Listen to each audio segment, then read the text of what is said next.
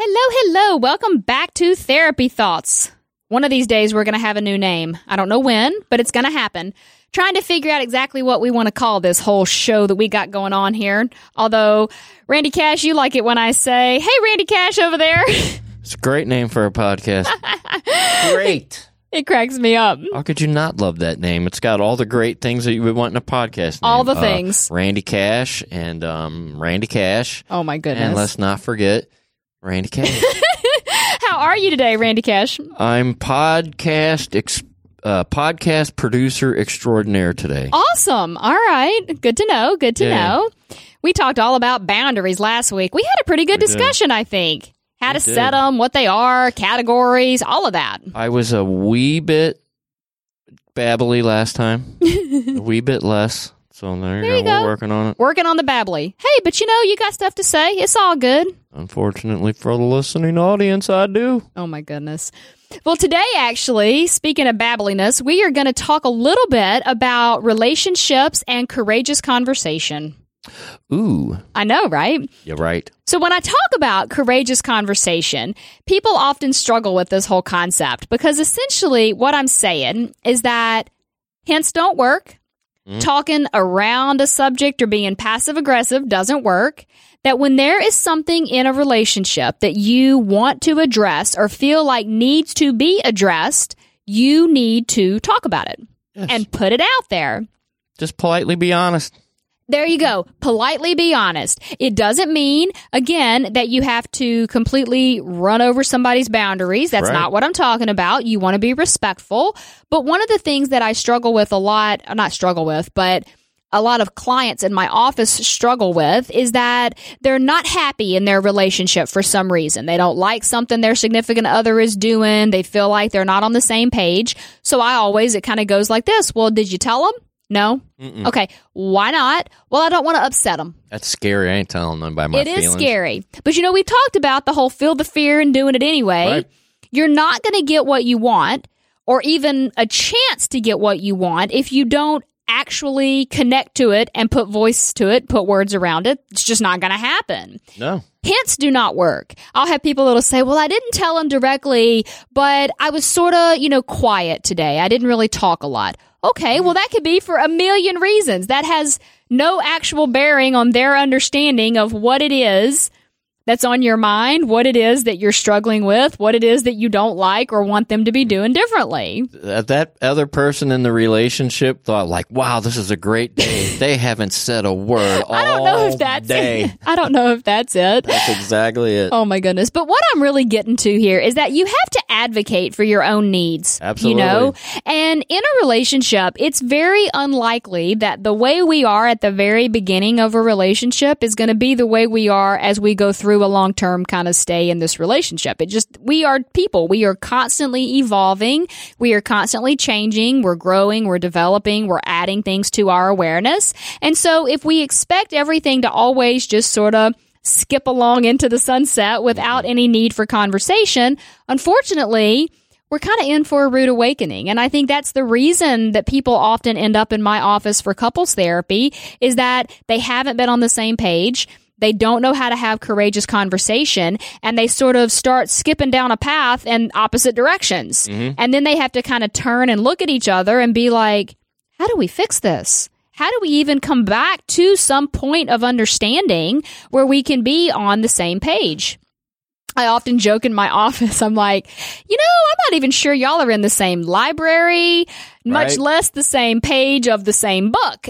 And a lot of times that is where that journey starts, of being able to just connect to and advocate for, well, this is where I am. But I also think that we live in a society right now that's very quick to give up on relationships. Like when the going gets tough, people sometimes just get going and they don't stick around. And I think, so this is all sort of encompassed in this reason to have courageous conversation. Another thing to keep in mind though, okay, so I'll ask you, in your relationship experience, when you would have a disagreement with someone and you're trying to talk it out, right? Are you actively listening to what they're saying, or are you waiting for them to shut up so you can say what you want to say? Younger me, Sure. the latter. Yeah. I was like, would you please shut up so I can tell you how this is going to go down? Mm-hmm. Yeah. Not like trying to be like a dick about it, pardon my French, but You're no, right. that's just honestly how it was. Just, it was the teacher from Charlie Brown, while you were talking. Right. And then when you were done, I just said, this is how it's going to be. Yeah. Or if not, it's my way or the highway. And right. we'll be seeing you. And so you went off in your own way. Absolutely. Now I really try to put myself in the other person's shoes and I listen. Yeah. And a lot of times if I'm talking with somebody like that and they'll just look at me, I'm like, I'm just listening, just making sure you were finished before I started speaking. Right. You're active listening. Yes. And that's what I think we miss a lot when we try to have really deep, meaningful conversations. And this is really more about, interpersonal relationships from a romantic perspective. But this could also be with, friends or family or people you work with. Really any relationships. The concept of active listening is really helpful. Yes. Where do you think that, I didn't mean to interrupt you, where do you think that you get your emotional and psychological ammunition to use against that other person? Oh my goodness, that is not listening. No, that is not okay. Yes. No, stop that. Reverse it. No. I'm not saying that you then use that as ammunition. This is where that whole all builds on itself, right? We talked about empathy a few weeks ago. Oh, that's right. This is where active listening involves some empathy, right? You have to be able to put yourself in their shoes and imagine what they're saying, where they're coming from, what it is that they're wanting to let you hear. So the way that it works is this. You would have, let's say you sit down and you tell your significant other, here's how I'm feeling, here's what's going on, rather than doing a whole bunch of, you did this and I'm mad at you and you suck and you. That's not what I'm saying. You want to try and put it back on you and how you're, your own self and how you're feeling. Like, I feel, I think, I want, I would like, I don't like. And being able to take it out of that blaming language really does help the other person listen in an active way. Because if somebody looks at you and goes, Randy, why did you ... What's your instinct? Because it was fun and I had a good time. Okay. Or your instinct might be to go, I didn't do that. What are you talking about? That's not me. Or to feel defensive in some way. Right. When we develop the ability to have courageous conversation, not only are we giving ourselves permission to be vulnerable and to share what's really going on for us, but we're allowing the other person some insight into who we are, how we feel, what makes us tick. So the respectful way to have this back and forth is that instead of the other person immediately getting defensive and kind of throwing it back and going, I didn't do that, that's not me, is trying to connect from an empathetic perspective that goes, wow, that sounds really intense for you. Or is there anything I can do to help you through that? Or is there something that I'm not doing that's making you feel that way? Or maybe that I am doing that's making you feel that way? It is a much more mature way to have conversations in relationships. But I guarantee you, if you start to apply some of these ideas to your conversations, it will make things less I think that you communicate, maybe it's just me in my life, but I communicate differently with you and my brothers than I do with my girls, and then I communicate differently with my comedian friends. Yeah. I was trying to say comic and comedian at the same time, and it came put them out together as comedian. All right, comedian friends. That's my accent was coming out, man. That's hilarious. I'm getting worse at hiding that lately. It's slipping out, dude. It's funny. It's funny. But yeah.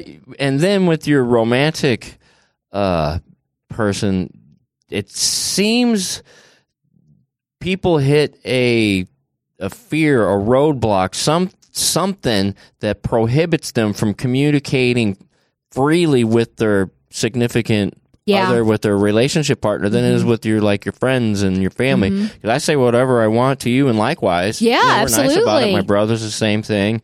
And we don't agree on everything. There's been times where you and I have been like, yeah, I don't see it that way, but okay, I respect your opinion, and you mean enough to me as a person and as my best friend that I don't want to fight about it. What would that solve? Yeah, so you got to find a way to, I don't say communicate with your significant other the way you do with your friends and your family, but with some polite freedom, and maybe just be honest with yourself. Dude, do I really want to be here? That's probably the first thing you want to do is be honest with yourself. I would agree. And then you can be honest with other people first. So be honest with you, and then have that honest communication with your significant other. Right. Well, like I'll have this happen sometimes in my office where people will go, well, they just won't talk. And then I kind of do some investigation. I'm like, well, has that ever been the case? Have they ever been very communicative? Maybe they are more introverted. Maybe they're more deep thinkers. And they'll go, yeah, but I just really thought that it would change.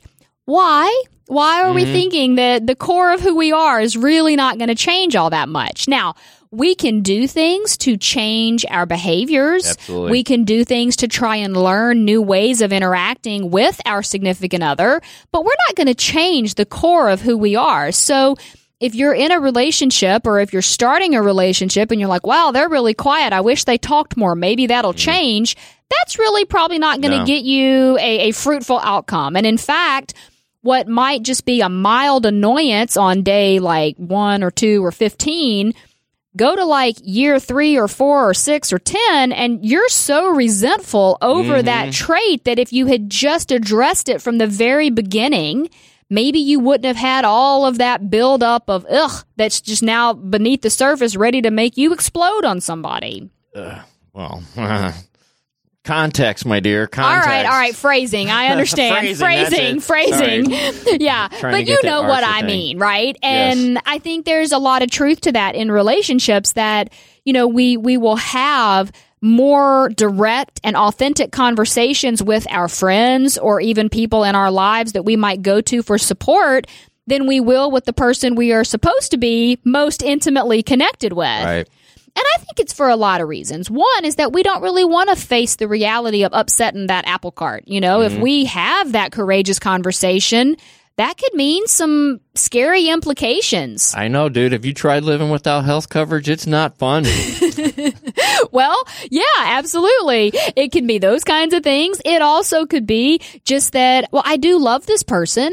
And I'm afraid that if I tell them how I'm really feeling or what I'm really thinking, or if I advocate for my needs, that they're going to go away or they're no longer going to be there for me, or I'm going to have to go through some uncomfortability. And the truth is that to get the relationships that we want, to have the communication that we want, we do have to be willing to sit with that uncomfortability as like a means to an end, kind of. It's like, okay, the only way to get from where we are to where we want to be is to deal with the shit in the middle. Right. We can't circumvent it. We can't go around it, under it, over it. We just can't. We have to go through it. And courageous conversation and the concept of active listening, having empathy, and doing less blaming and more, kind of back and forth. How do you feel? How do you want? What would work for you? That's really the roadmap to follow. There's a lot of, I think, with that, what we're talking about, there's an issue with themselves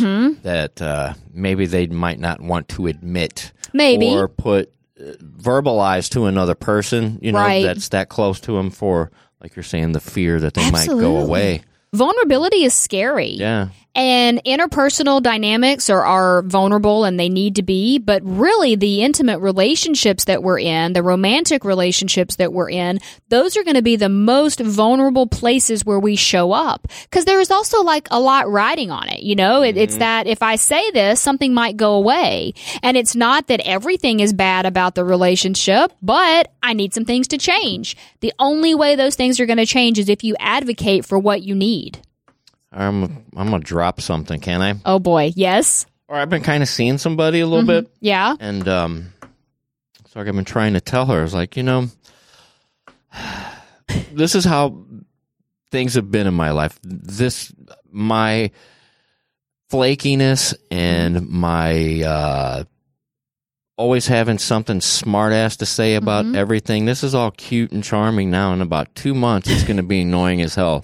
And you're not going to say anything. And it's just going to get worse and worse and worse. And that's just how it goes. I know I'm a dork, and I just can't keep my mouth shut sometimes. And I'll get babbly, and it's not going to be cute and adorable forever. I give it about 2 months. And I was like, so I highly recommend that you kind of start saying a little something in the beginning.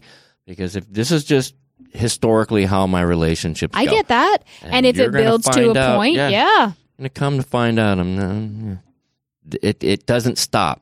Right. It's like you are who you are, Yes. and you're very authentically who you are. Like, that's one of the things that makes us connect as such great friends is that, I don't have to wonder and guess who you are. Like, I know who you are because you're very direct with those things.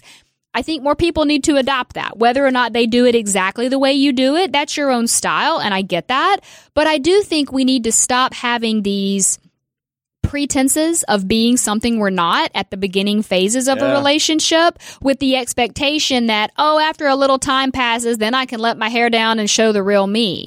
Because wouldn't it be better to show the real you from the beginning, to make sure that if you're connecting with somebody, that you're authentically connecting with somebody that really does want to be with you for who you are, versus giving them a false impression of who you are.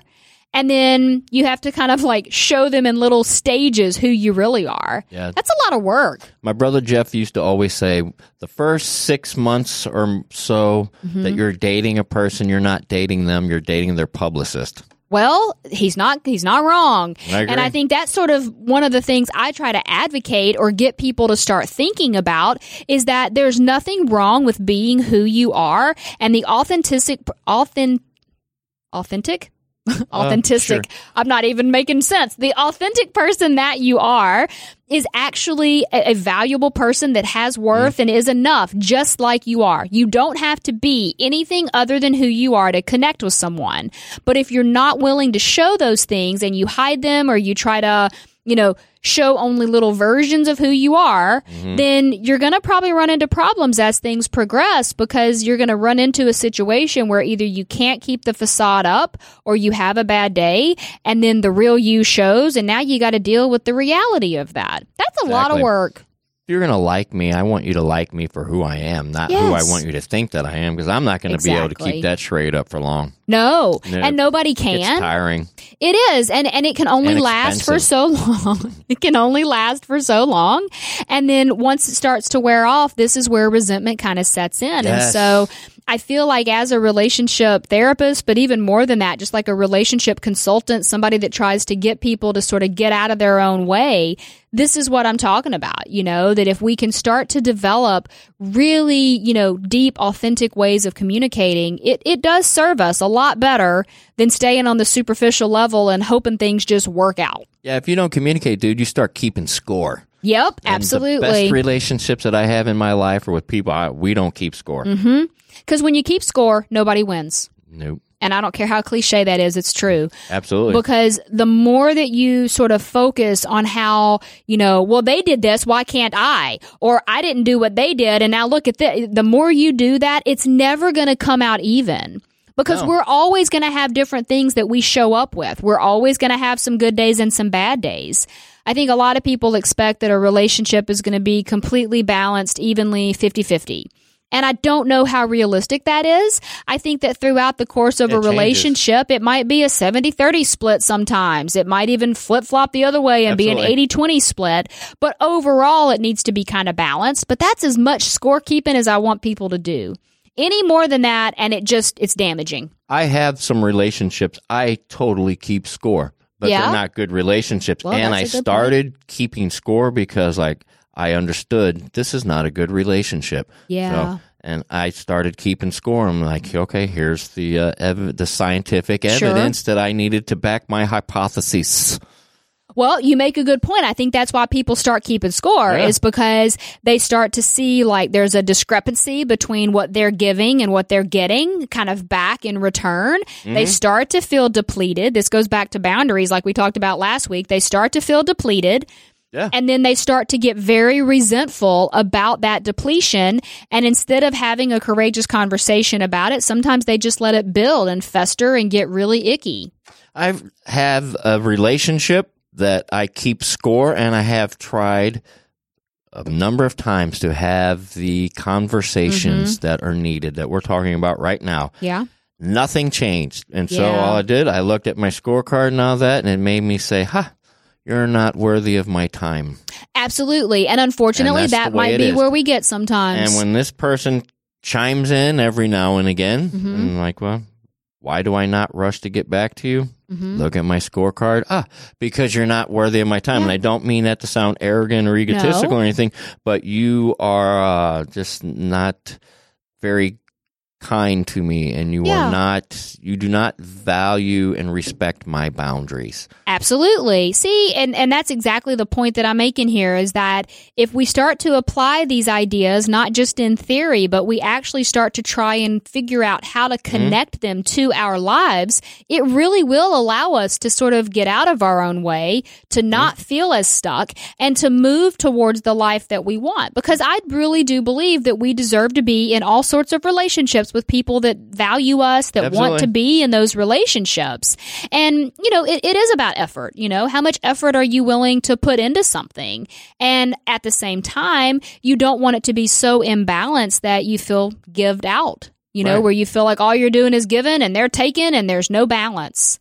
And unfortunately, we run into that situation quite a bit. So I think that's where the whole idea of therapy and kind of being able to kind of distribute things in a relationship becomes really important. And it's a task that I think if we spent more time focused on, I really do believe that we wouldn't have as many unhealthy dynamics out there, and we would actually have people feeling more fulfilled in their relationships, because it wouldn't be based on the superficial. Right. It wouldn't be based on keeping score and he said this and so now I get to say this back and I'm going to just, dig my heels in and be stubborn and know that I'm right, but rather trying to have some empathy and to develop some courageous conversation, but recognizing that sometimes we will have those courageous conversations like you're talking about, and maybe it falls flat, Yeah, but then you do get to decide what you do with that. Do you continue to engage? Do you keep putting investments in that bank? Or do you start to kind of withdraw some stuff, so that you're preserving yourself with boundaries? See, it's all like building on itself. It's all about me. Oh, my goodness. Also, yes. But I think on some level, we do have to have. That's why this Self-Care Awareness Month is so important, is because even within a relationship, we do have to be willing to take care of our needs. We have to be able to kind of handle our stuff, because the relationship we have with ourselves is going to set the tone for every other relationship in our life. It is. And if we are completely empty and depleted and we're nothing but negative with ourselves, then that's going to reflect itself in the relationships we have. If we are willing to sort of develop some self-love and some self-compassion, then we are going to have more of that to give to the people in our lives. But if all we do is sort of stay down on ourselves and don't get out of our own way, then that's going to reflect itself. It is. Got to get out of those old habits, man. Also, yes. It's hard, though. Yeah. That's why I use that progress, not perfection. Exactly. We're not looking for perfection. We're just looking for, are we taking steps towards the goals that we set for ourselves? And what would it be like if we started reclaiming our life and not just being sort of a victim of the circumstances around us, and become a really active participant in all of the relationships? It would be glorious. It would be glorious. It is, man. Hey, I can dream, right?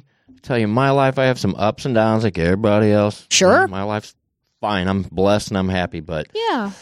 It is. Like I said earlier this episode, last episode, I don't know, cutting the cord with the toxic people. My life is lighter. It's easier. I don't have that gloomy cloud, so to speak. Absolutely. It is a lot. It's liberating. Yeah, it's like self-preservation, and living your best life involves boundaries and self-care and taking care of who you are, so that you do have more to give to the people in your life that you want to give to.